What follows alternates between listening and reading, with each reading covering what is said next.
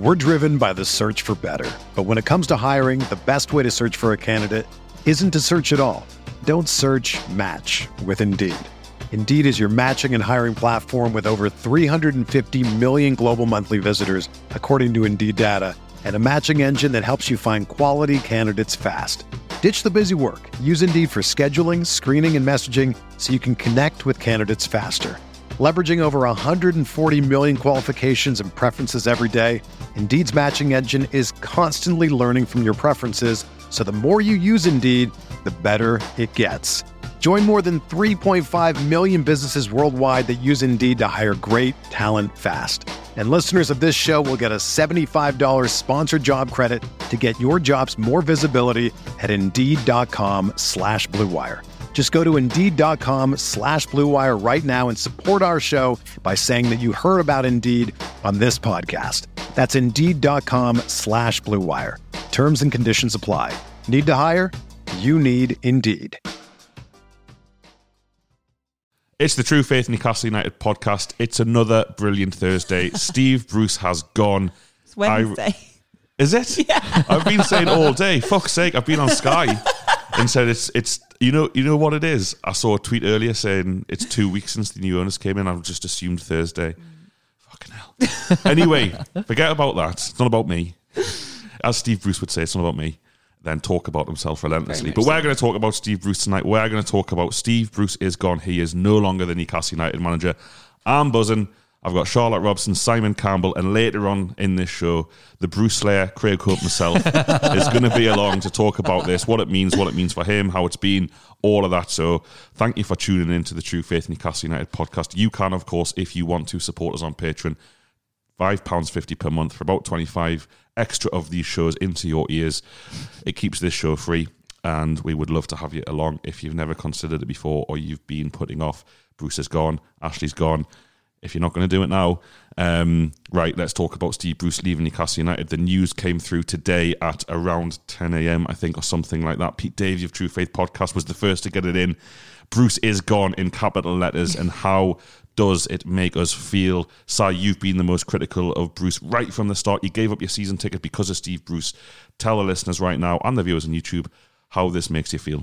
This, for me, is bigger news than the takeover. And I know in the grand scheme of things over the next 10 years, we won't be looking back and thinking the day it all changed was when Bruce left. But for me, it's the start of... It starts now. Last week was brilliant and everyone was dead excited, but Bruce was still the manager, and then we had another Bruce game on Sunday, and it was all pretty much the same, and it started to have a very familiar feeling. So this is the real start now, the real start of the change, and I'm so buzzed. And yes, you're right, I've been the most critical of him, and rightly so. I hate him. I've never hated a Newcastle manager so much, and we've been through Pardew, we've been through John Carver, we've had Souness, we've had Allardyce, I was probably a bit too young to really get a massive hatred for the likes of Hullett and Dalglish, but I still understood that they were bad for Newcastle. This has been totally different for me, and I don't know if it's the wearing down of the 13 years that preceded with Mike Ashley, but the how I felt about Newcastle. I think I said just before the takeover podcast last week that I'd pretty much washed my hands in Newcastle. I'd stopped even trying to watch the games on TV. I'd really stopped. And that was more to do with Bruce than it was to do with the wider picture, because he was the embodiment of how bad it had become. So this is a huge, huge day for me. Same. So excited. So happy. Just can't stop smiling. It does feel, it feels like a renewed... excitement after the takeover. That was like one thing, and then as I says, the match was just so crap, and you just thought, oh god, like they don't have it's very clear they don't have a replacement lined up. We know that now because he's gone and they don't. So, and people started saying this is a disaster, this is already a bad start and stuff, and I really didn't want it to be a bad start. So I'm so happy he's gone. I'm just so happy. Si's right, and to sort of add to his point of that it's the embodiment of everything bad. It is. I spoke to somebody today who was like, so you've haven't really liked him from the beginning. Well, no, because Steve Bruce doesn't represent any kind of ambition. He doesn't represent any kind of forward thinking. He doesn't represent any kind of ascension for our team. And that typified the Mike Ashley era for me. So for him to be gone, even though there are still elements of the Mike Ashley era still sort of squirreled away in our club, I imagine more changes coming. But for him to be gone, it's just this beacon of it all. It's just out of the club now, and we can look forward to change and to hopefully not being relegated. That's the thing, isn't it? There is much put at the door of Newcastle United fans at the minute, much, and we're going to talk about that a little bit later. But all I want is for Newcastle not to be shit. Don't have to be class. We don't have to win the league. Be nice, but we don't have to. I'm not going to be a fan. I'm not going to go to Brighton away. I'm not going to do these things. I'm not going to do these podcasts unless we're brilliant. I just don't want it to be shit. And under Steve Bruce for a long time, we've been really, really, really shit. And that's the beautiful thing about this is now, once again, there is possibility. We don't know who the next manager is going to be. We don't know how Graham Jones is going to get on Saturday against Crystal Palace. But there's a possibility of something different than what we have seen. And what we have seen time and time and time again. Sick of watching the same performances, the same mistakes, the same formations, the same bad team selections, the same lack of intensity, the same lack of energy, the same lack of fitness, the fundamentals of football, of sport we have been lacking. And the team finds itself in a bad position, 19th in the Premier League, 3 points from 8 games. If Newcastle should lose this weekend and Leeds pick up a point against Wolves at home, we'll be adrift already in the bottom 3. Welcome to Newcastle United for the new manager. Hopefully that won't happen. But like I said, it will be so interesting. And interesting, I believe, is the right word now, because under Bruce, it was stale. It was Bruce v the fans, fans v Bruce, fans v the club, club v fans, Bruce v the players, players v the club. Charlotte? It's sort of, sorry to butt in. Yes, it's a terrible indictment of a manager's reign. That the most interesting part of the week is press conference, in case he says something stupid, or in case he says something like just stupid. Really, it was just mostly just stupid stuff, wasn't it? Or he gets incendiary, or he gets like jabby at the journalist. That was the part of the week that I was like, well, this is the most sort of excitement I'm going to get, because the football's going to be terrible and we're going to lose. So that's and that's not how it should be. Yeah, and we look ahead, and you can look ahead now, because under Steve Bruce, I was constantly looking back. You were looking back at the last game. You were looking back at the last catastrophe, back at the last press conference, and worrying about what was to come. What there is now, like I said, is possibility, and all of a sudden Newcastle United are very, very interesting. And Newcastle United, by the way, compare the reaction at Newcastle United today to when the lad at Watford was sacked. I don't apologise about not knowing his name, because Watford don't care. But like, look at the reaction. Cisco? Yeah, Cisco something. Yeah. Cisco M. Munoz? Yeah, probably. Okay. Thank you.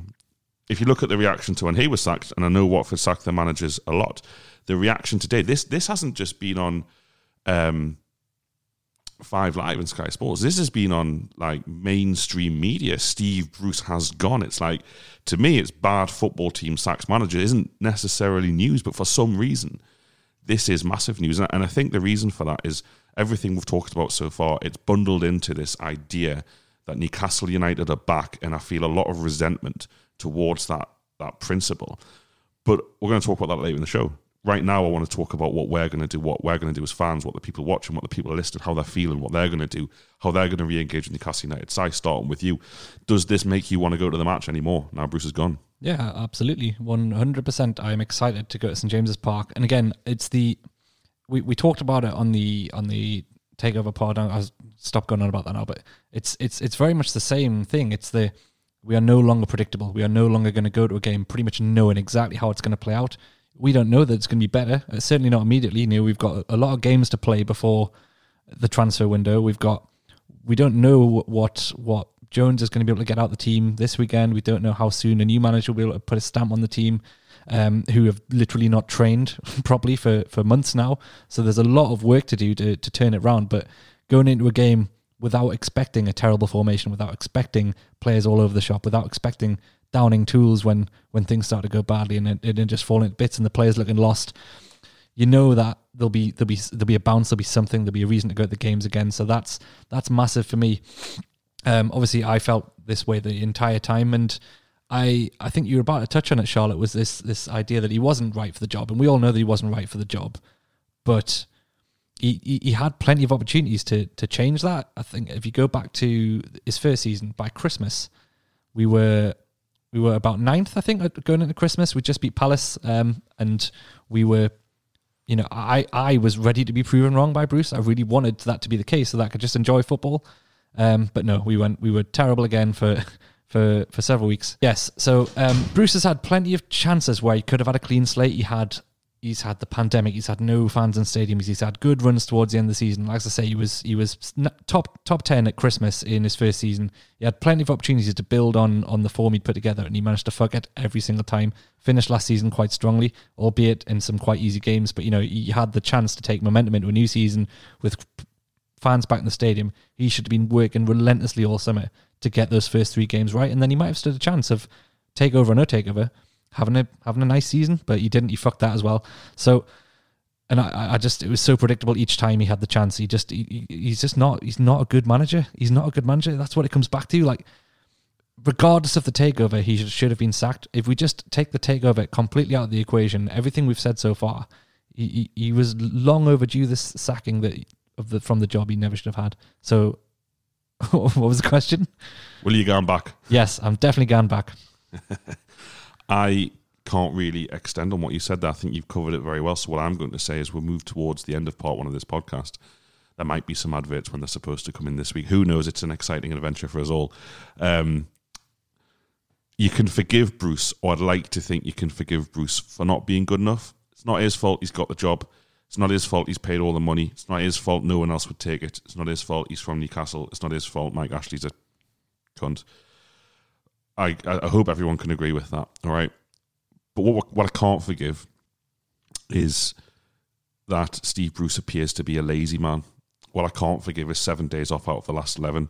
What I can't forgive is that the team seem to be, in the age of professionalism at this level, the team are unfit, that the team look lethargic, like the team are disorganised. I can't forgive the fact that Carl Darlow found out from the press that he was being dropped for a game. I think it was Wolves earlier this season at home. You know, I can't forgive that Matt Ritchie called Bruce a coward, and most of the players seem to agree with Bruce. These aren't the actions, not just of a good manager, but this kind of nice guy narrative that has been thrust at me today by sections of the media, and therefore at us all. I can't forgive that, and this is why there is this dislike. And there's little things over the last 18 months. And listen, Steve Bruce has been sacked because the team are shit. That's it. You know, his relationship with fans, his attitude towards journalists, they're all disgraceful and shocking, unforgivable for me. That's not why he's been sacked. He's being sacked because his team are very, very bad. And the new owners, like Si correctly says, gave him a shot on Sunday. Even if you would argue that they were going to sack him anyway, if Newcastle had turned out 1-3-1 and played the game of their lives, I think it would have been very hard to sack Steve Bruce. So he's had a chance, albeit a limited one of new owners. But this was the chance of his life. He will never get a bigger job as this. He will never take as big a job. He has never been at as big a club before. He will never be at as big a club again. And for him, in his exit interview almost with Luke Edwards today in the Telegraph, to say it's not nice when people and fans have wanted me to fail from the start. He was never mentally tough enough for this job in this position. Well, that's exactly what I was saying. I think, yes, I'm probably in the... I felt like I was in the minority at the start of his tenure. Yes, lots of people, you could argue 10,000 people gave up their tickets, but enough people were still willing to go to games, maybe on a more ad hoc basis. More people still wanted the club to do well. Nobody wanted us to fail, and I just think that's a lie. Nobody wanted him to lose. I didn't want to watch Newcastle lose games. That's just not true. And as we've covered there, in several capacities, he had chances to turn around, and he did turn around in very small spells, and he had more than enough opportunity to build on that and turn around that opinion. He just never did, and then just reverted back to he's never gave us a chance. So I just think that's untrue. It's just not fair to judge his time here on the no, we didn't want him. Of course we didn't want him. He just finished 13th with the most expensive championship side ever, with Villa, and then his following season he was like mid-table with Chef Weddy. He wasn't exactly a can I take Rafa Benitez's project of Newcastle forward. Yeah, it's just it wasn't the right fit. But regardless of that, I think it's unfair to say that his failure is because he was never wanted. That's not. You don't get over 2 years to do a job and still get to go back to, oh, you've made it difficult for me from the start. That's just not how it works. No, it's not right. And to finish this part off, I think like the feeling today from a lot of people, I feel, is relief. Yeah. It's relief that I don't have to stand there after Crystal Palace, for example, had he been in charge, worrying that the manager who's in charge of what I've just seen and which most likely been a disgrace and uncomfortable for Palace is good. You know, you can't compare the contrast in the feeling as a fan at watching the shambles in front of you and the manager saying this was mostly good. It makes it very, very difficult to continue to engage and want good things to happen to this man at this football club. You know, the feeling of seeing a team sheet and thinking, why are we not playing a striker? It didn't work the previous 5 weeks, Steve. Why are we doing it again? Being at Wolves stood there, and we could give 100 examples, but being at Wolves, chasing the game at 2-1 and thinking, has he just stuck Isaac Hayden at centre-back to try and get a goal back? Like, put more defenders on the pitch and brought Jacob Murphy on at right wing back. These kind of things, I don't pretend to know everything. I don't pretend to think I know more than people who have lived the game and who get paid lots of money to do stuff. But I think myself and people watching and listening can see when things are being done relentlessly and repeatedly that just don't work, that are never going to work. I knew, stood at Wolves, as I'm sure you did, Charlotte, stood at Wolves, that bringing on Jacob Murphy to try and get a goal back and going back to 5 at the back wasn't going to work. I think we all knew that playing Alisson Maximin as a striker, as a lone striker in the Premier League wasn't going to work. I think when you play an Isaac Hayden at Old Trafford for the return of Cristiano Ronaldo ahead of an established centre-back wasn't going to work. These are not the kind of things that football fans should have to think, should have to point out, and it reached that point where I think Steve Bruce and his continued involvement in Newcastle United damaged Newcastle United. I'm only interested in winning games. I'm only interested in Newcastle United. I'm not anti-Bruce, I'm pro-Newcastle United. But to be pro-Newcastle United, you have to be anti-Bruce because he has been a disaster for this football club, in my opinion. That does it for part 1. We'll be back, hopefully, after these messages. Not my fault if they don't turn up now, by the way, but hopefully. We're driven by the search for better. But when it comes to hiring, the best way to search for a candidate isn't to search at all. Don't search, match with Indeed. Indeed is your matching and hiring platform with over 350 million global monthly visitors, according to Indeed data, and a matching engine that helps you find quality candidates fast. Ditch the busy work. Use Indeed for scheduling, screening, and messaging so you can connect with candidates faster. Leveraging over 140 million qualifications and preferences every day, Indeed's matching engine is constantly learning from your preferences, so the more you use Indeed, the better it gets. Join more than 3.5 million businesses worldwide that use Indeed to hire great talent fast. And listeners of this show will get a $75 sponsored job credit to get your jobs more visibility at Indeed.com/Blue Wire. Just go to Indeed.com/Blue Wire right now and support our show by saying that you heard about Indeed on this podcast. That's Indeed.com/Blue Wire. Terms and conditions apply. Need to hire? You need Indeed. Part 2 of the True Faith Podcast. The True Faith Podcast, the first True Faith Podcast since July 2019. Since Steve Bruce has not been the Newcastle United manager. What a wonderful thing to say. What a wonderful day to be here talking to you people on the True Faith Podcast. Charlotte, I'm going to come to you. What I would like to talk to you about is the reaction today to Steve Bruce's sacking, like I alluded to in part 1, has been extraordinary. Why do you think that is, and what about the reaction has shocked you the most? Shocked and enraged, I have to say. There's been some enragement on my side.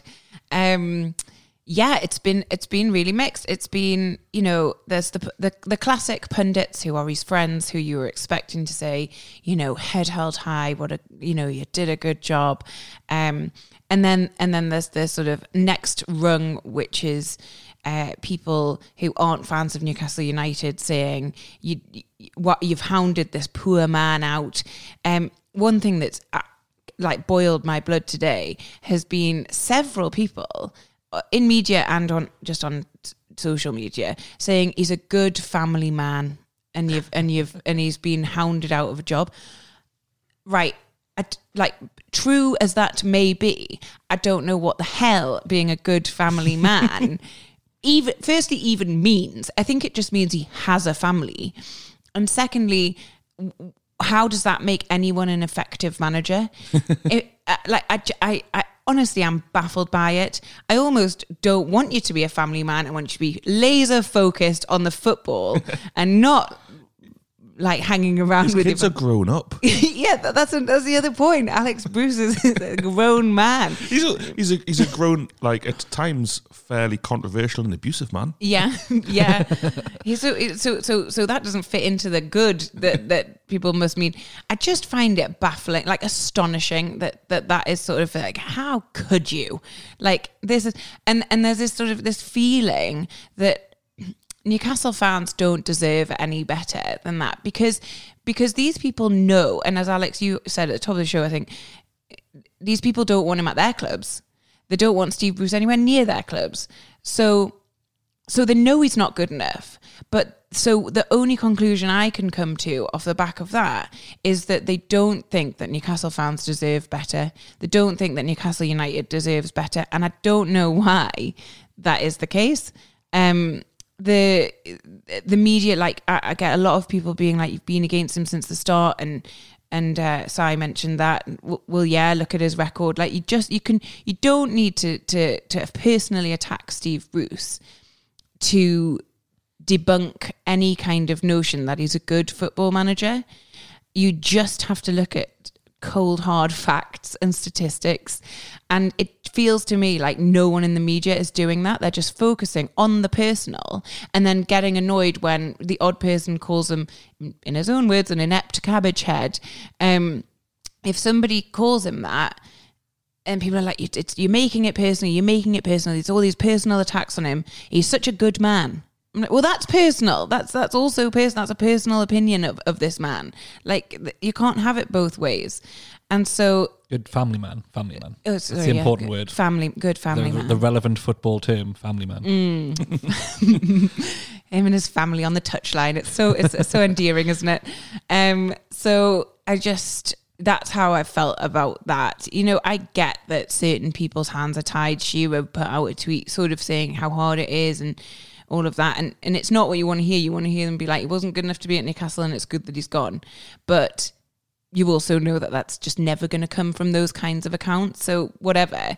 But the nonsense that's been spewed about how awful it must have been and how unfair it's been on Steve. The man's walked away with 8 million quid minimum, by the way. We don't know the facts of the case, but he stood to gain about 8 million quid from this. I cannot bear it. Sorry. Yeah, what I'd like to say, because I'm very interested in what you've said there, and you've articulated it very well. Number one, I find it very interesting that the last time Newcastle sacked a manager in Steve McLaren, no one talked about his family. He's also a family man. No one Not talked a good about his family. one. The fact that this stuff coming up is revealing, because I almost feel like this response has been with the Friends of Steve Bruce has been prepared since April 20, when the takeover was supposed to happen. Newcastle were 11th, well clear of the relegation zone, or whatever they were at the time, 11th, 12th. And it's like there's been this default opposition to his sacking, but because it is ridiculous to suggest that he's done anything else than a bad job this season, and Newcastle are a bad team. Anyone who has seen them play knows they're a bad team. This is all they've got. And I do feel a bit. I did 5 Live earlier, and I did Sky Sports, and both of the presenters on both of those programs came at me with what you've just said about how it's unfair. The treatment of Steve Bruce is unfair, but they can't make that a football argument. And I think, Charlotte, you made the point to me that Gary Neville said that from an HR point of view, this was ridiculous. And it's like we're getting into the realms of farce. You're getting into my territory, Neville, and I can refute that very, very comfortably with the fact that if you're that shite at your job, I'd have sacked you years ago. Sorry, it's not unfair treatment. It's bollocks. When there's a payoff at the end of it, which is the twisted side of football for being terrible at your job, you can't compare it to any other real HR situation. Which is exactly what Gary Neville tried to do. It's a totally unique circumstance. Gary Neville sacked 4 managers last season at his job. So I want to come to you specifically though about let's do some facts v reality. So, facts v reality. The facts are reality. I meant lies v reality. Whatever you want to say. I want to put to you some of the tropes put out today, and I want you to kind of refute them with the truth, the cold blade of truth, thrusted into these lies of the wider media. This is so dramatic. Yeah. Well, Bruce is gone. You know, I'm alive. Yeah. I am alive, Charlotte, because Bruce is gone. So is your vocabulary. Yeah. Steve Bruce, good man, good manager, never stood a chance at Newcastle because the fans were always against him. Go. We talked about this already in part one, but never stood a chance. That's probably because his record shows that he can't manage a Premier League club. It's nothing to do with the way he was received, as I've said already. Steve Bruce has had a couple of lucky spells at Newcastle where he could have taken that momentum forward, as I've mentioned. This is a manager who, during his time at Newcastle United have conceded 139 goals, more than any other Premier League club in that period. So he inherited the 7th best defence in the league. Is that unfair? Is it unfair? How has he gone from that to being the statistically worst defence in the league over a 2 and a bit year period? How is that? What's the question you've asked got to do with that at all? How is that inevitable? How is that he never stood a chance? He's done that. That is all on him. He hasn't really changed that defence either. All right, he sold Lejeune, which was questionable, but he was injury prone and maybe wanted to move to Spain. He's bought a proper left back, which none of his predecessors in about 10 years have done. So he's got pretty much the same defence minus Lejeune with a proper left back to choose from, and somehow we've gone from 7th to the worst. Next question for you. Steve Bruce works for Mike Ashley, and therefore it was impossible for him to succeed.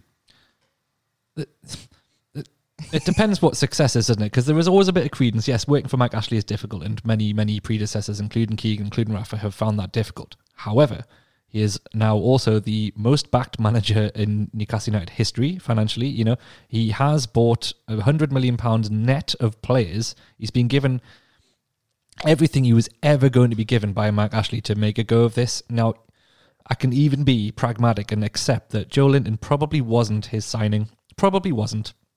Even though he gave it his stamp of approval, he talked it up and he was really pleased. But he was always going to say that in his first few weeks of the job. However, imagine if Joe Linton had been a success. Imagine if he'd been good. He would have gone on about that forever. So, no, I'm sorry. Max Mann's a good player. I think Jamal Lewis is a good player. He's added quality players to his squad. He's had, the Longstaffs came through and they were good players at one point. No. Okay, final one for you then, and maybe the hardest one to answer. And I think if this had been what a lot of the narrative was today, I disagree. Tell you in advance, that I disagree, but you probably know that. But I'm going to let you answer it. But it's a better point than the other two, which have been foisted on us. Steve Bruce kept Newcastle in the league 2 seasons in a row, comfortably kept them in the league, despite what his own words about improving the squad, improving the team, taking the team forward. Ultimately, his job was only ever to do that under Mike Ashley. Therefore, does he not deserve credit for those 2 finishes, 12th and 13th? Well, no, that's not. If that was the absolute minimum expectation, why would he deserve credit? I mean, It's okay. In any job, like if I was a bus driver and I managed to get to the end destination about 20 minutes late, not brilliant, but am I going to expect a round of applause as I get off the bus? Like, what does he want? What does he want credit for doing the absolute bare minimum and not achieving anything really, keeping the club at an absolute standstill? I mean, in his words, ticking along, whatever that means.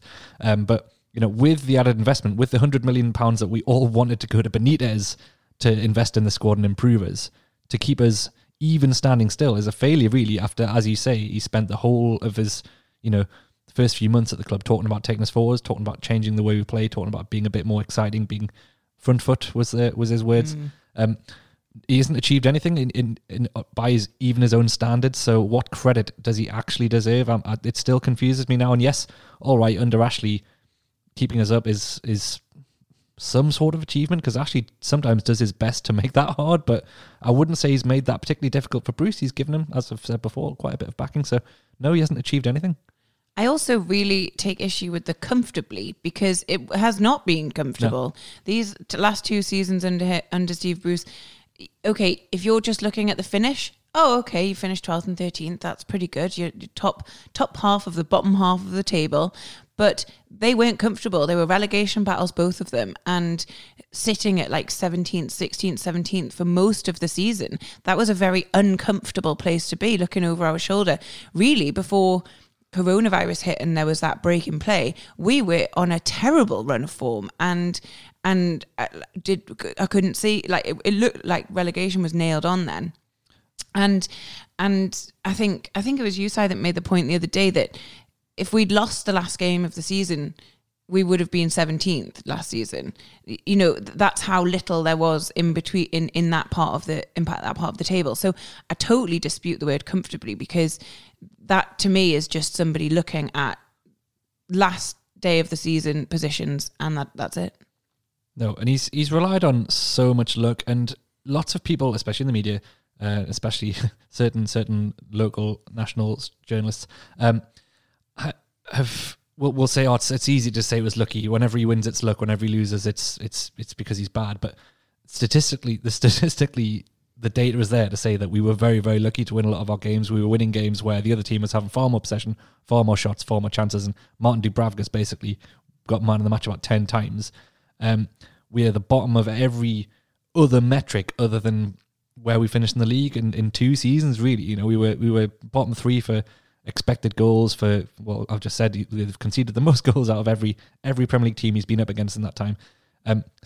There is evidence to suggest that we must have got lucky. We had to get lucky because we were the worst at everything. Worst pass completion, I think, or certainly the bottom 3. Least shots created, least chances created. We have been crap, really, really crap. And it's an achievement to have finished where we did in those 2 seasons based on the statistics that go behind it. But that's not an achievement. That's just pure fluke. Yeah, and there were games, weren't there, where we, like, sorry to use the word, but like shithoused our way to a win. It was total. It was like, and everyone was like, "Oh, Bruce's luck." Like, if we hadn't won a few in a row, it would be like, "Well, we're due a lucky game." It wasn't like, "Well, he's going to make these changes and there's going to be a significantly different approach to the game." It's, we're due a bit of luck. Like, that's no way to run a football team. Totally agree. Brilliant answers, Si, there. Brilliant contribution, Charlotte. I honestly can't add to them, so I'll finish off this part of the show by talking about the key moments that I feel Bruce got catastrophically wrong. Now, Bruce did... we're going to be here for a while. He did 102 games at Sunderland. He did 97 games at Villa, and 98 games at Villa, and 97 games at Newcastle. So there is a clear and consistent pattern here about how long he can last at these clubs. And in management in this era, you've done well to get nearly 100 games at football clubs at this level. But I feel that if you look at the turning points for me, the Manchester City home game, and this to me defends my point that we as Newcastle fans aren't expecting the world. I didn't think that Newcastle would beat Man City in the FA Cup quarter-final in 2020. Just after football resumed behind closed doors. I didn't think Newcastle would win that game, but I thought they might turn up. I thought they might try and influence the game to the extent that they could possibly take it to a replay or put it up a good showing. And there was the capitulation, there was the rollover and die, there was the beaming Steve Bruce at full time, having been only beaten 2-0, delighted with what he saw. And I feel that is almost peak Mike Ashley right there. That game was Bruce Ashley apologist that he was, unlike Rafa Benitez, and it just embodied everything wrong with Bruce. Forget about losing the game. Man City are a good team, much better than Newcastle, but they didn't even try to win. They didn't even try. And if you're a football team and you're going into games, that doesn't necessarily mean you have to play attacking football or commit men forwards or anything like that, but you have to want to try to win. He lost me that day. He lost me that day. I wasn't Bruce out before that, but he lost me that day. I think beyond that, you look at the Brentford game, the Brentford Cup quarter-final against Brentford reserves. Thomas Frank really showed up the lack of tactical nous that game, the lack of planning, and he lost a lot more Newcastle fans after that. And then I think the first game of this season against West Ham was massive for Bruce. It was massive. There was 50,000 there. First game back in the ground. He had an opportunity. We were 2-1 up at half-time. He had an opportunity there to set the season off, and he was out-coached and out-thought by David Moyes, and West Ham ended up scoring 3 goals in 15 minutes. Newcastle didn't have a shot in the second half. 3 games there that he couldn't... Forget about affording to lose. He couldn't afford to turn in the kind of performances that his teams turned in. Those are the 3 games I'll probably remember of the Bruce era. I don't know if anyone else wants to add their own twist to that point I've just made. I think the one I'll remember as well is the most recent Wolves game, because that just... Not because it was anything new, apart from we did score and I just felt very little, and I just felt so sad leaving that one, and I think that's the saddest I'd felt. And Alex, you were there with me, and I just felt you felt shit as well. And at that point we were but 4 days from takeover and we didn't know, and I could not see the light at the end of the tunnel. I was like, I don't know how long I can do this for. I can't watch this. And where's he going to go? He's not going to leave. And now he's gone. I'm so happy. Well, there was no specific moment where it changed for me, because I was never on Bruce's side. I can admit that I was never... He didn't do anything to win me over, because every time he had a chance to win me over, he fucked it. Me and you were at Rochdale away for the FA Cup third round. That was brutal. That really was so brutal. bad. Again, just being a team that just looked better prepared for a game than us, and they were in the fourth division. Why didn't we just think this is a family man? Come on, Rochdale, we've got a family man in the dugout. A good family man. In fact, that whole FA Cup run was hilarious, wasn't it? Oxford, who was the other team? West Brom. Like, it's just farcical. So yeah, there was no point where I started to get hope that things could turn out well. All of this, the numbers you've just read out there, 90. I didn't realize he got 100 games of Villa. Villa or Sunderland, I might have conflated them. But anyway, the fact that he got close at all 3 clubs speaks volumes to the 1,000 game total that he's managed to achieve. What's annoyed me today, going back to the press a little bit, is the suggestion that it's a big thing that he got to 1,000 games, and it is for the reasons you said, that somehow he's managed to navigate a much longer stay at some of these clubs than he perhaps should have got. But this suggestion that the 1,000 games means that he's like really experienced and that he's got a lot of, like, we have been seeing for the last 9 weeks what that experience gets you. Nothing. Yeah. Experience is absolutely meaningless if you're not good at it. So the best managers in the world don't get there by experience. Benitez didn't get the top jobs from experience. He got there by being good, by being obsessive. Mourinho, Guardiola, these managers got straight to the top of the game by being obsessive, by being excellent, by working really, really hard, not by experience and just saying, well, I've got loads of experience behind me and just keep saying the same things. They were demonstrating how good they were at it and doing things that others weren't. Graham Potter, more recently, is probably someone you'd add to that list of someone who's working really hard, and he's not just sort of saying, oh, I've got loads of experience, so I know what I'm doing. He's learning every day, and Bruce, after 1,000 games, doesn't appear to have learned anything about football management, and it is staggering that this family man persona is the reason he has 1,000 games under his belt. Yeah, I should clarify. I don't think Steve Bruce himself has brought out this family man stuff, though he said much else of note. But before we're bringing Craig Hope to this podcast, and sorry to all of you who've probably been wishing Craig was here to talk, but you're going to get your wish. Any highs for you? Just go around the room, Charlotte. I mean, don't want to put words in your mouth, but Everton away might be up there. That's definitely my high. It was just such a good night. Again, a bit of a shithouse, lucky, like ridiculous. Like no one could have seen. He said win there. Yeah, I know, but it was. I know.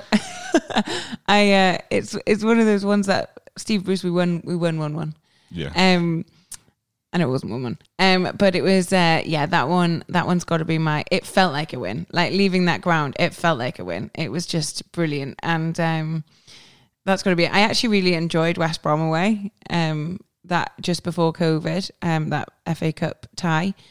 I guess more just the memories of like being there. It was really fun. The away crowd was really good, and it was a very that game it was really like the West Ham away game earlier that season. It was a 3-2, and it was like it was a comfortable lead and then a not comfortable lead, but it was just a really fun away day before the world went mental. So I think I'll remember those two. Those are my highs.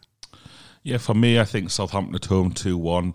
That was the high point of Bruce's reign. I believe we were 8th or 9th after that, and we'd had to be fair to Bruce, the 2 Man City draw at the start of that week was excellent. Newcastle defended really well, played really well against the team that won the league. I think it was them who won the league, but anyway, a very good Man City team. We drew 2-2. Shelby scored a great goal.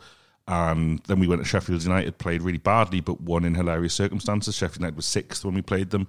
And then we played Southampton, who played us off the pitch. And Martin Dubravka made 3 one-on-one saves to keep it at 1-0. And then Andy Carroll comes on, and John Joe Shelby and Federico Fernandez give us a 2-1 win, possibly a late 88th minute goal. And it just felt like, this isn't good, but it's lucky. But we will be good soon, so it's okay. But it wasn't. Yeah. we went to Burnley the following week, Charlotte, didn't we? And the less said about that, the better. That was a low. Burnley's a low. A high by a low. So yeah, I kind of feel Bruce's tenure peaked then. In late November or no, it's been December 2019.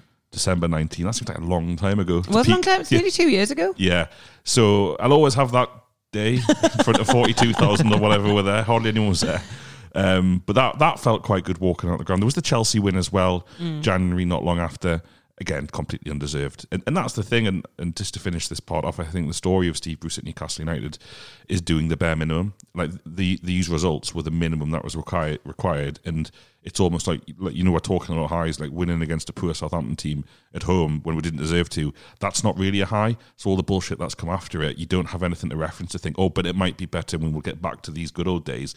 When the good old days are fairly shit themselves, there's not a lot to go on as a fan. Right, that's us. Craig Hope's up next. Whether you're a world-class athlete or a podcaster like me, we all understand the importance of mental and physical well-being and proper recovery for top-notch performance. That's why I'm excited that Unified Healing is sponsoring podcasts on the Blue Wire Network. Unified Healing is a new and super innovative global network of wellness centers powered by Energy Enhancement System, or EE System. If you haven't heard of the EE System yet, then you'll want to listen up. This technology promotes wellness, deep relaxation, purification, and rejuvenation. Wherever you are across the globe, access to a center is easy and affordable. Interested in experiencing the EE System technology for yourself? Go to unifiedhealing.com/bluewire to learn more and find a center near you. That's unified, UNIFYD, healing.com/bluewire. No material or testimonials on the Unified Healing website are intended to be viewed as medical advice or a substitute for professional medical advice, diagnosis, or treatment. Always seek the advice of your physician or other qualified healthcare provider with any questions you may have regarding a medical condition or treatment and before undertaking a new healthcare regimen, including EE System. So the Bruce Slayer, Craig Hope, joins us live in the studio. Craig, we're very humbled to be in your presence. I think you won't mind me saying when I say no journalist, in my opinion, has done more to simply highlight what has been going on at Newcastle United under Steve Bruce, and it has not been pretty. First question to you, mate. How did you react today when the news broke? Yeah, I think the overriding emotion today was one of relief, really. The last 2 years have been difficult on so many levels. It hasn't necessarily been enjoyable as much as, listen, I've got a lot of stories out of it and a lot of airtime, a lot of exposure, and I've enjoyed that side of it. On the whole, it's been a pretty difficult period, really, and a fairly unsavoury one. And I take us back to the most recent game on Sunday, really.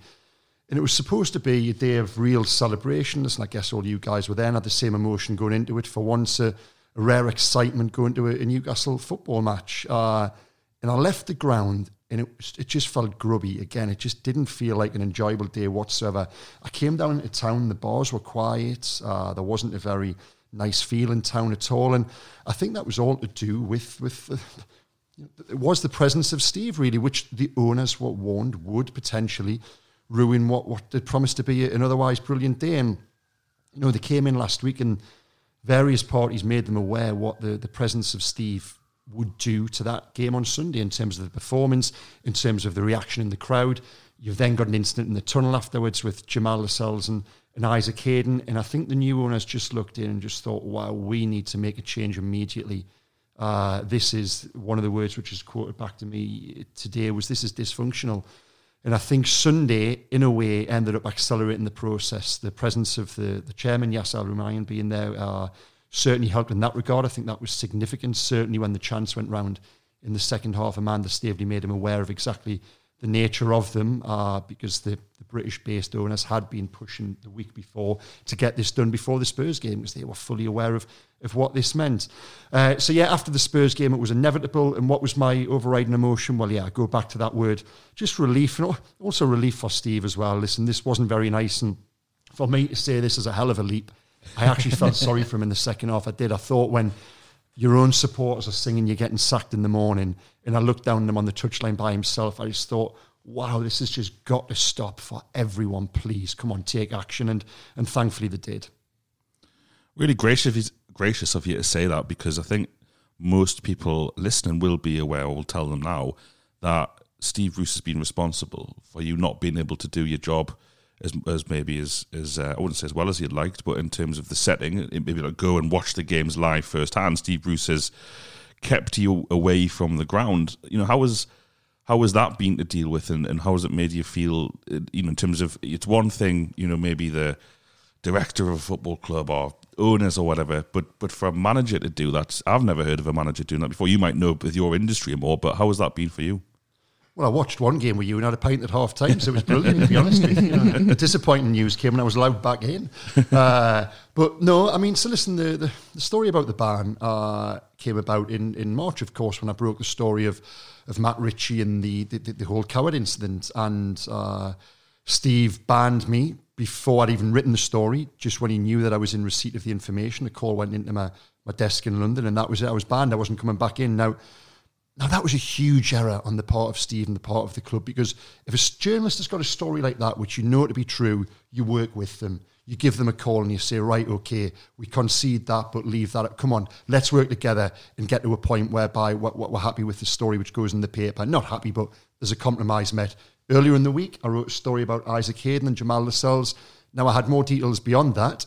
With the new regime, we had an honest conversation between myself and the club, and certain details were removed and a compromise was met, and I think everyone was happy enough with what appeared in the newspaper. In March, that wasn't the case whatsoever, and because Steve lost and the club lost total control of the story, it went in the paper raw, as you saw it. And listen, Steve confirmed the details of the story to be true. I was banned, and it was frustrating to be banned for doing your job.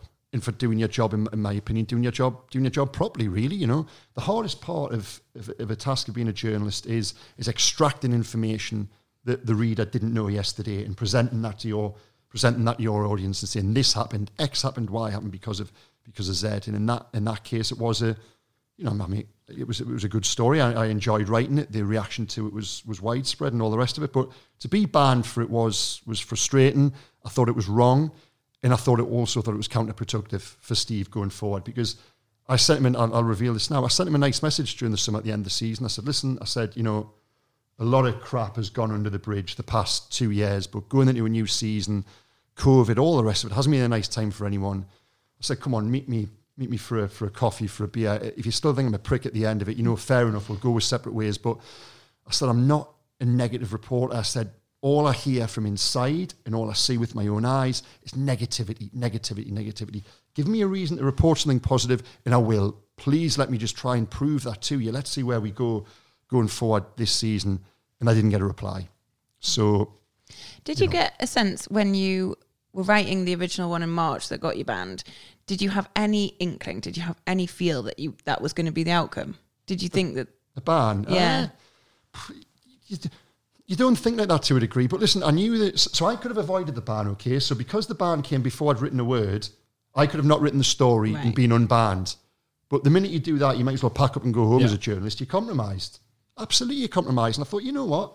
I'll be banned. I'll be banned. I'll dig even deeper. I'll try even harder to get stories. If anything, you're motivating me to go harder, really. And I told the club that. I said, listen, work with me. What are you doing? Like, you don't have to ban me for this. You know, we can have an adult conversation about it. And that just didn't happen, and the whole thing spiraled, and I think it became a real problem for Steve. You know, you saw the banners in the end, the flags with the word coward on, all the rest of it. And I think exposing that story and some of the detail within it did him no favours whatsoever. And was it the beginning of the end? I don't know, because they did end up sort of turning it around towards the the end of the season. But no, certainly for me as a journalist, I wasn't about to sort of back out of that story whatsoever. I think it's interesting that it was just you straight out with it. It's true. Yep, it's every word of it's true. That's what was amazing about the fact that you got banned for it, but also that why nobody else then? Well, it is true then, right? Tell us a bit more about what happened. No one. It was just all about there's someone trying to cause disruption, and he was very quick to turn the narrative into him versus you and the supposed mole who was potentially a source, which we'll not ask you about, but. I think it kind of was needed. It was very much needed because I think the supporters certainly felt like no one was really grilling them. No one was really getting to the bottom of what's going on at this football club. Everyone was kind of just letting them get away with what to us felt like absolute bullshit every week. And I feel like there was only a very small number of people in the room, more so after what happened to you, asking genuine questions, and they weren't really getting anywhere. So I feel like you had to do what you did and make a story about what's actually going on behind the scenes at this football club, why it really was more toxic than Bruce kind of coming out and saying, no, it's all fine, we're trying our best to do this. Happens every week, Si. Yeah. Happens every week. At Newcastle. And a point I want to make on that as well, Si, is that so the subsequent press conference was all about the source of the story. I was sat the source of the problem. Get to the source of the problem. Don't worry about the source of the story. Don't spend your entire week trying to catch a rat.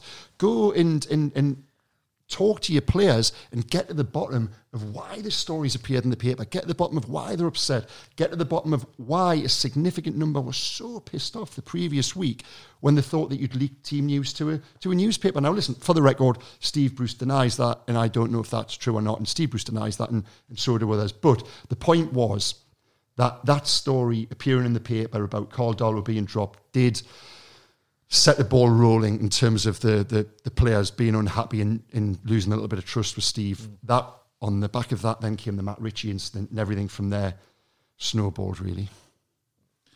Looking back at the whole era, are you surprised somewhat that he did manage to keep the team up quite comfortably with everything going on in the background? And I think you first got on Steve Bruce's wrong side, and correct me if I'm wrong, day one of his reign.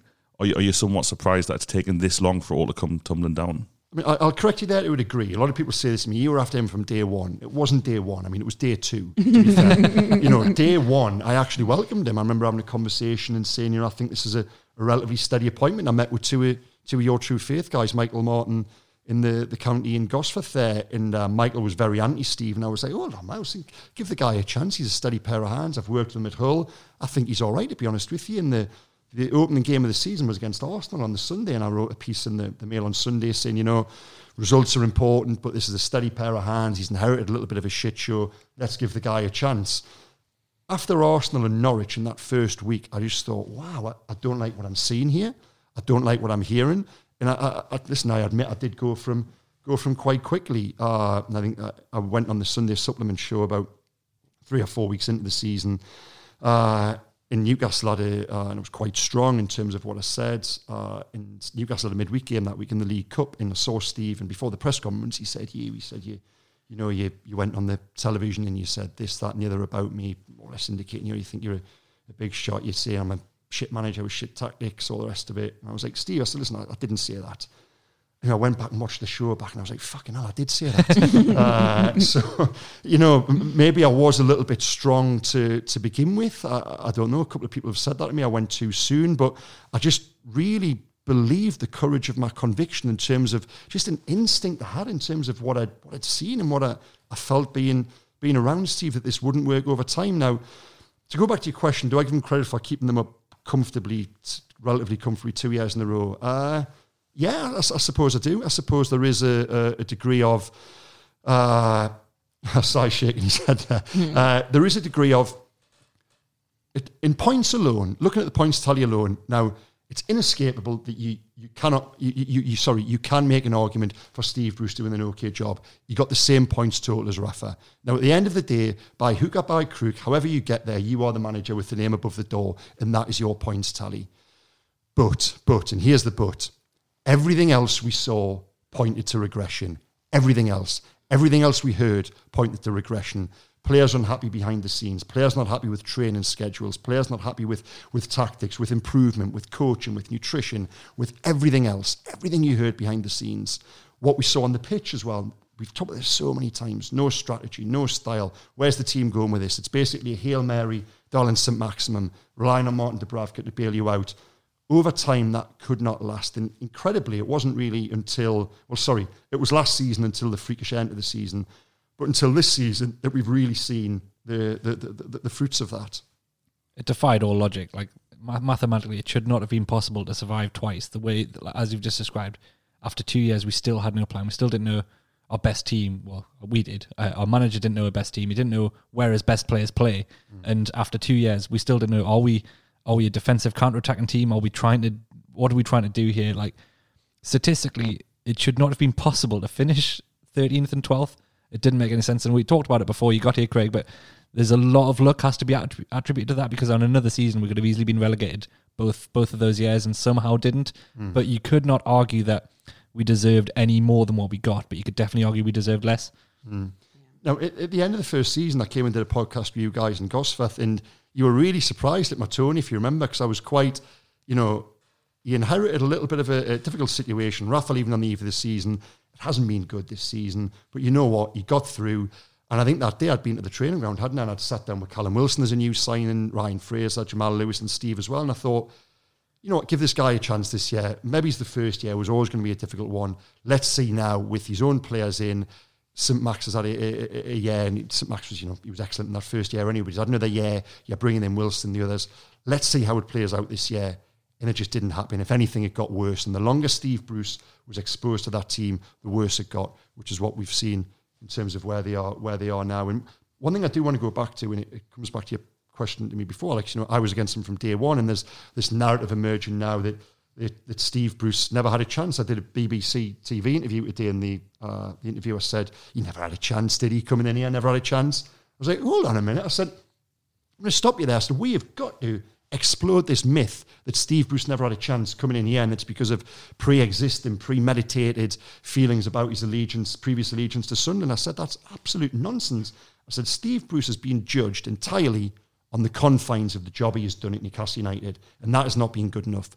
If it had been better and he'd handled himself with more grace and less aggravation, now I think supporters would have taken to him. I honestly believe supporters would have taken to him. There's even been little spells, little glimmers when there has been a good run, when you can sense a change in the softening of some of your friends and supporters, and you think, you know what, if this actually runs on and this does click, Steve might be okay. He didn't get that. He had this sort of persecution complex where he came in and he thought that everyone was against him from the off, and they really weren't. And I just felt like screaming sometimes, saying, listen, Steve, it's you and the job you're doing, which is the reason you're getting criticism. And brings us on to another point that you readily equated criticism to abuse, and it wasn't. It was just, if anything, some of it was constructive. Read my bit, Steve. You might learn, you listen to some of the podcast. There might be some ideas in there for you. I know I sound like a tosser saying that, but, try and take some of it on board. It was like last Christmas, we had a conversation with them over tactics. It was in the middle of that 11-game winless run, and we were pressing them on tactics. Me, there was Chris Waff, a couple of others. And he said, where's all this come from? He couldn't get his head around the idea of us guys raising a debate on tactics and style. Steve's answer for everything was pretty much, when my best players are fit, everything will be okay. And to an extent, that was just about true sometimes, but they still lost a lot of matches with until this season. This season, like you said, has blown it all apart. You look at the opening game against West Ham. Wilson plays, St. Maximin plays, and from the following week, Joe Willock's in there, and we'll still get beat. Why? You're a great person to ask this, because I think a lot of people listening will have seen you on TalkSport in particular, to name that station. They've come after you quite hard. I've done media today, Charles done media today, and we talked about that before you got here. Why do you think Bruce has this insane protection within parts of your industry? And just to develop it a little bit further, we've just discussed not one person I've heard today furious with the quote-unquote treatment of Bruce has even tried to defend him this season. The football, the results, they haven't even tried to suggest that Newcastle have been good enough season, yet they still think he's been treated terribly. yet they still think he's been hounded out and has been treated unfairly. Why is there this complete divide in your industry of people like yourself and other people who would agree with your assessment of Bruce either all along or have come round to that assessment, but he still has this loyal group of people who will not have a bad word said about him? What's going on? I think it comes back potentially to the power of being a Manchester United captain and being the age he is. And if you think a lot of the guys in the media now and the age that are your Gary Nevilles and Jamie Redknapp's and all the rest of it, Steve Bruce was senior to them. He's 10, 12 years older to them. And I think he retains a hell of a lot of respect from his playing career. And I just think he hit at the right time in terms of being Manchester United captain during that era under Sir Alex Ferguson. And I think it's the residual respect which resides from his playing career. And I understand why that exists. He was a brilliant player, should have played for England, nothing but respect for his playing career, wonderful ambassador for his club and for the North East in that regard. And I do think that is the reason that this protection exists. On top of that, the other strand of it is, away from this environment and away from Newcastle United, he must be a nice bloke. There are too many people I speak to who, the likes of people I've got respect for, Alan Shearer, who enjoy his company and go on holiday with him. In a different environment, I can imagine Steve Bruce being a good bloke to have a pint with and have a bottle of wine with, and I think he's quite a genial chap in that regard. We did not see that person here. In fact, we saw a completely different side of Steve. A side I think even he would admit on reflection, he probably doesn't like looking back on himself. We saw someone who was quite petty, quite vindictive, bitter. Quite bitter, yeah. And all of these words I use, and people who are his friends will probably listen in and think, he's not like that. And I get why they say that. What we saw at Newcastle United, and this is part of the problem with the guys looking in from London, because they don't see that side. With Steve Bruce, you've got to be on the ground to appreciate it. A great quote in an article I've wrote for tomorrow. Rich Sutherland from the Villa Park podcast, one of my friends who I do the odd podcast with, he says, you've got to live Steve Bruce to know Steve Bruce. And I thought, wow, that's so true. As a supporter, Villa fans, everyone used to look in from the outside. What they complained about, I used to think, what's Villa moaning about? He's a good guy. I've worked with him at Hull. I liked him. I genuinely did think he was an okay, steady pair of hands.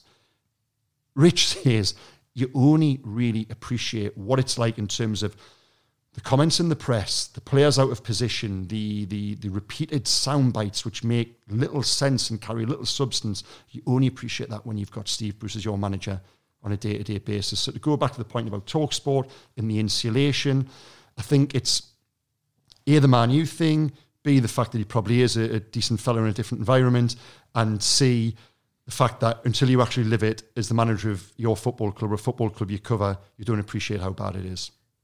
Is there a D? And this is me being a bit cynical, but because of the takeover, because there's suddenly this massive, what feels like anti-Newcastle sentiment, is it an easy thing to get behind Steve Bruce now? Because it seems to be more people in the wider media, the national media. I mean, you were talking to Nagaman Chetty this morning, Dodds. I never thought she would be asking you about the sacking of Steve Bruce in a sympathetic to Steve Bruce manner. And also suggesting that Newcastle's players just weren't good enough. Yeah, it's really strange that the enhanced backing he suddenly has now after exactly 38 games in which, forget the takeover, it's sackable.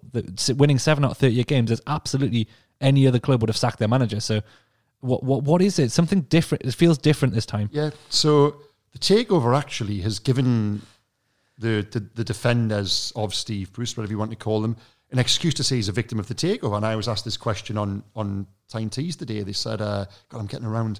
They said, was this inevitable once the takeover happened? I said, well, yes, but let's not dress this up as Steve Bruce being the victim of a takeover. Steve Bruce should have been sacked, whether it was Mike Ashley or the Saudis in charge. It didn't make any difference, really. Let's not be sympathetic and say, Steve was doing a great job and he was going along nicely and it's only because new owners come in and a new broom sweeps clean, all the rest of it. I said, that's absolute nonsense. I said, the only reason Steve Bruce wasn't sacked by Mike Ashley, well, there was 8 million reasons, basically, because they negotiated this contract whereby Mike Ashley thought the takeover was going to happen and the payoff. Steve accepted a lower wage in return for a more handsome payoff, and that protected him. And it was a little show of loyalty, really, because they thought that it would be someone else's problem, which ultimately it was. In the end, he's done that with other members of staff, which I know of as well. So Yeah, have I got sympathy for Steve Bruce on a personal level? Well, yes, to a degree. I didn't think that was nice on Sunday. On a professional level, absolutely not. I think people really held off on Sunday. I said this on the podcast. I really think fans held off. Yeah, they did, yeah. Sort of an anti-Bruce sentiment. Really wanted Sunday to be so positive when it was. And yeah, that died off after about 20 minutes and Spurs started dominating the game. But I really, we could have started, if we hadn't been taken over, the anti-Bruce chants would have started then. Oh, yeah. But, fans really didn't want to, but, you get pushed to it. I think, I might be wrong, trying to remember back, it was the point when Wilson goes off and it was just all the classics. It was the same as it was the week before that, and the week before that. It was Joe Linton getting 90 despite being an absolute disgrace, playing with no striker, chasing a game.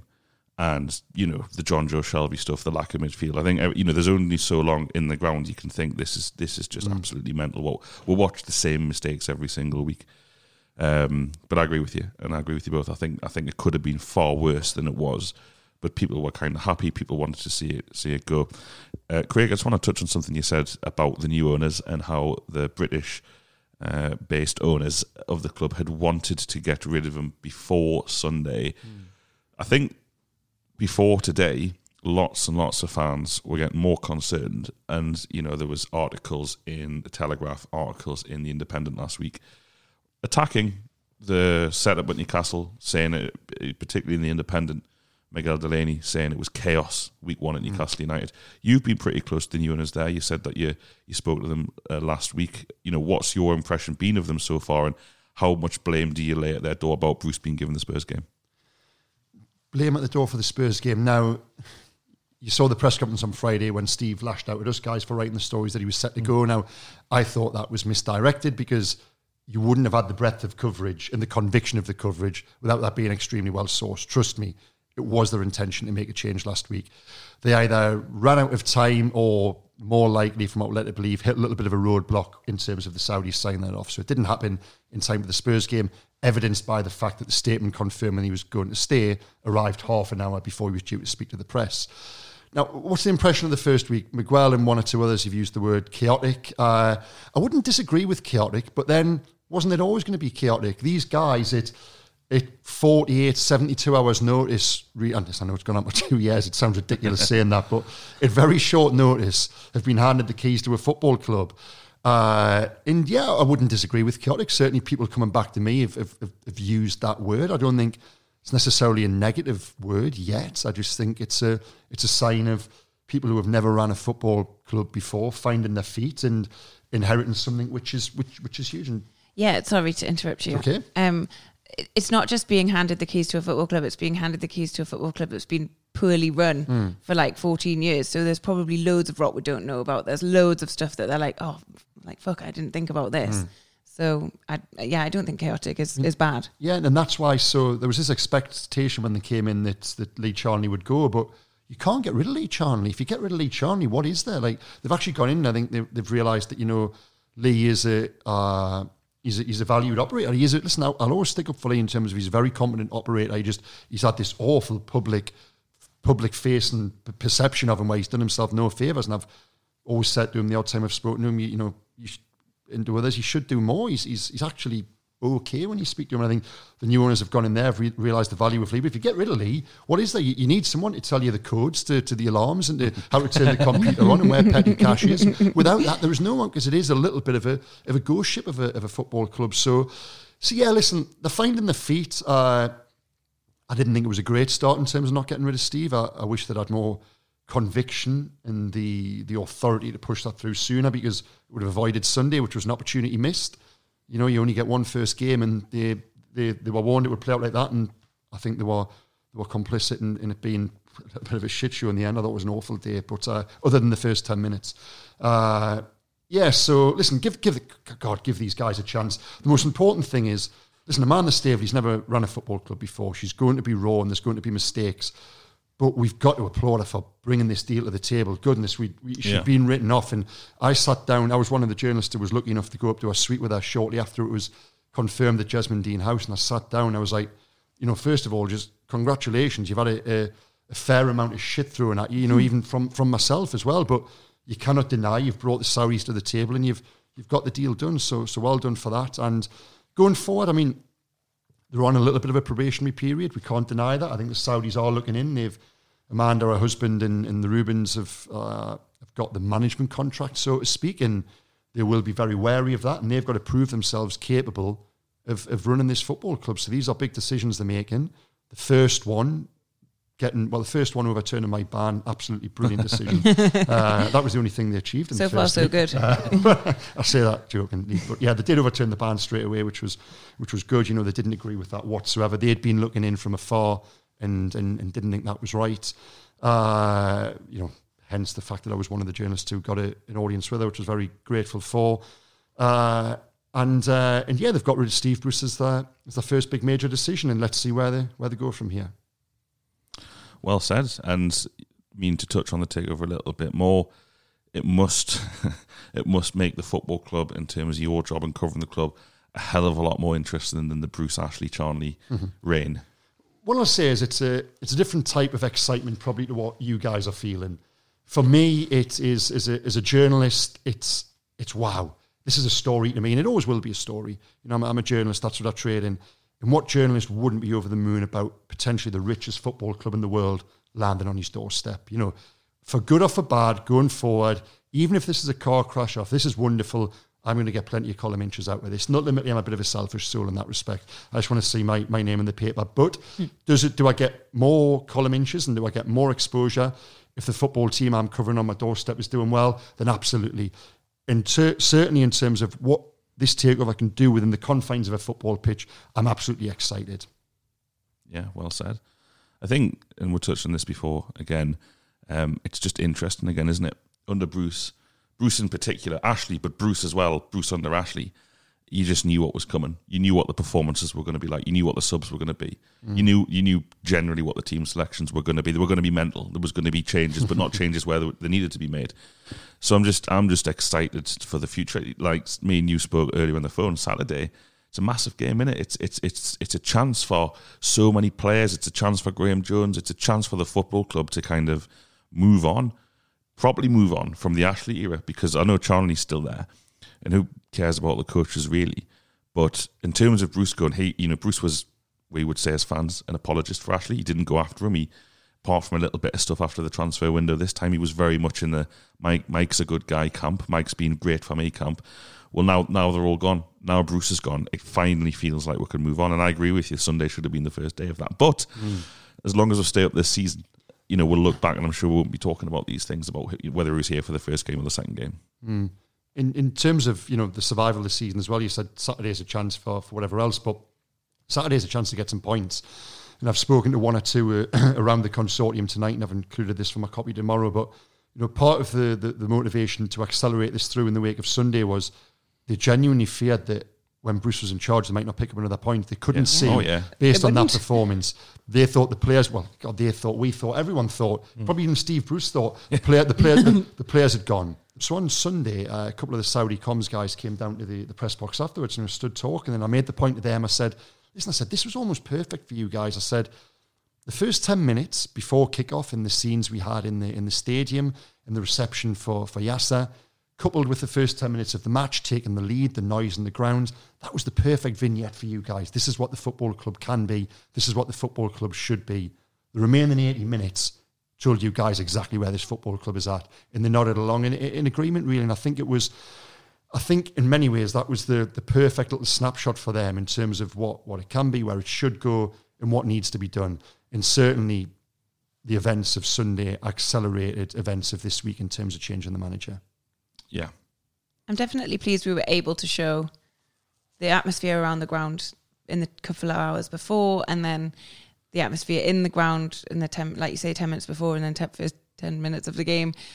I'm glad we were able to sort of muster that and really show how loud and how big St. James's Park can be, because it was also something that I think they needed, but fans needed as well, to remember, and to remember what it's like to really get like behind the football club and to clap and shout and cry, and it was cathartic in a lot of ways. Yeah.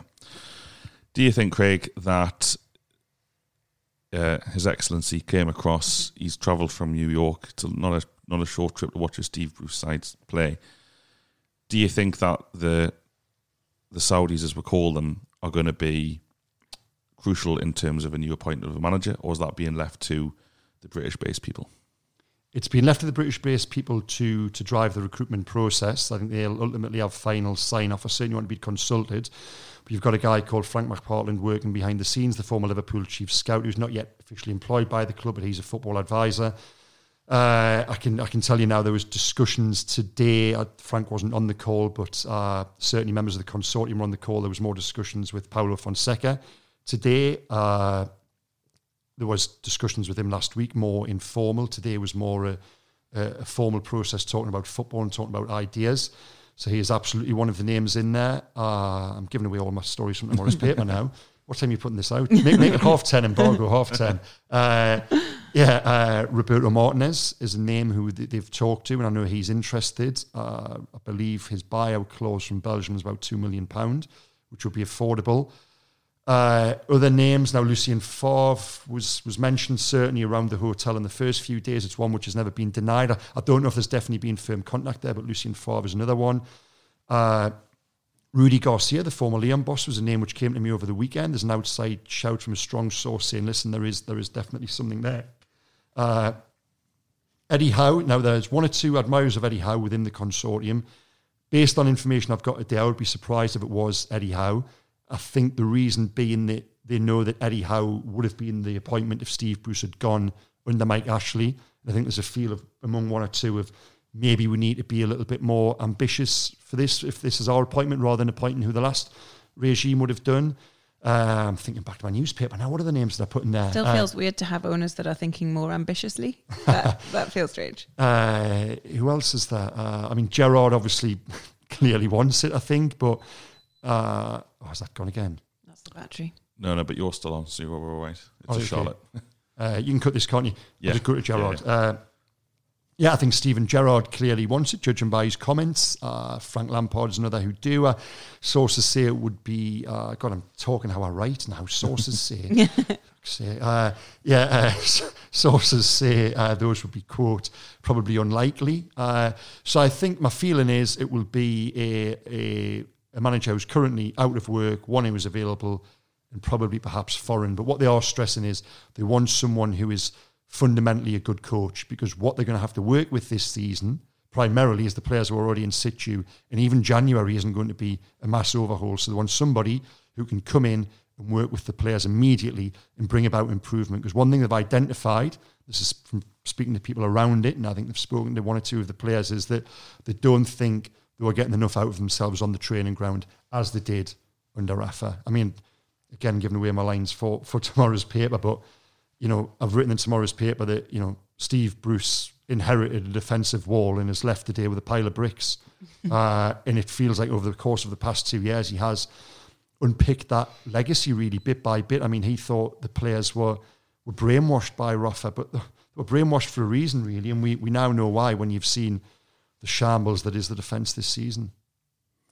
Brilliant. Craig, thanks so much for coming in. It's been brilliant to speak to you, mate. And onwards and upwards from here. You're going to Palace on Saturday, I think you told me.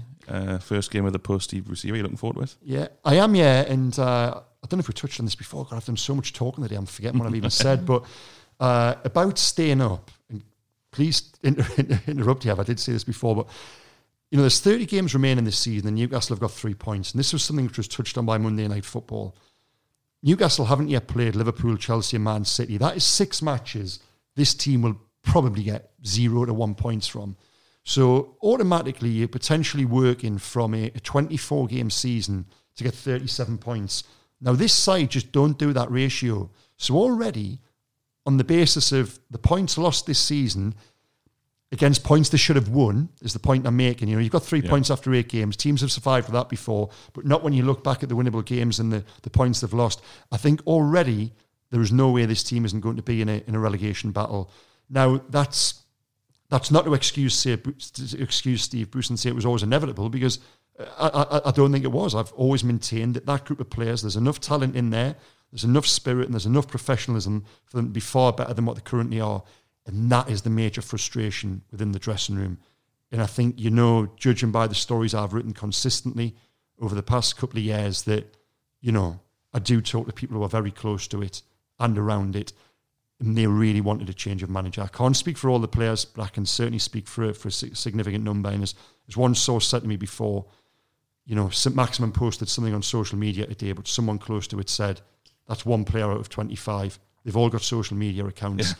You know, he said the overriding emotion amongst the squad was one of relief. They really did want this change. And I suppose that bookends our podcast, because we started it talking about relief and we'll finish it talking about relief. I think today is a day of relief for everyone. I think that is for us as journalists who were against him, journalists who are pro Steve Bruce, relief. Supporters, relief. Players, relief. Everyone, relief. Steve Bruce, relief. That this was just a period which couldn't go on. It was unsavoury, it was unsightly, it was unseemly, it was toxic, it was just not very nice at all to be in the midst of. And I genuinely wish Steve Bruce and his family, I do wish them all the best, man. Because I think come the end, it wasn't very nice for them either.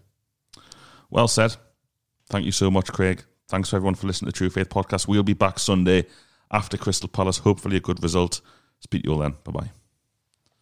Everyone is talking about magnesium. It's all you hear about. But why? What do we know about magnesium? Well, magnesium is the number one mineral that 75% of Americans are deficient in. If you are a woman over 35, magnesium will help you rediscover balance, energy, and vitality. Magnesium supports more than 300 enzymatic reactions in your body, including those involved in hormonal balance. From functional medicine doctors to mental well-being and female hormone experts, we all know that magnesium is the one mineral to improve all aspects of well-being and health. But which one? Magnesium Breakthrough from Bioptimizers, the trusted choice recommended by leading experts with 7 best-absorbed forms of magnesium to ensure your body receives the support it needs for overall well-being. Go to bioptimizers.com/balance today and use code BALANCE10 for 10% off. Support your journey to wellness at bioptimizers.com/balance. Magnesium Breakthrough from Bioptimizers, your foundation to optimal health and vitality.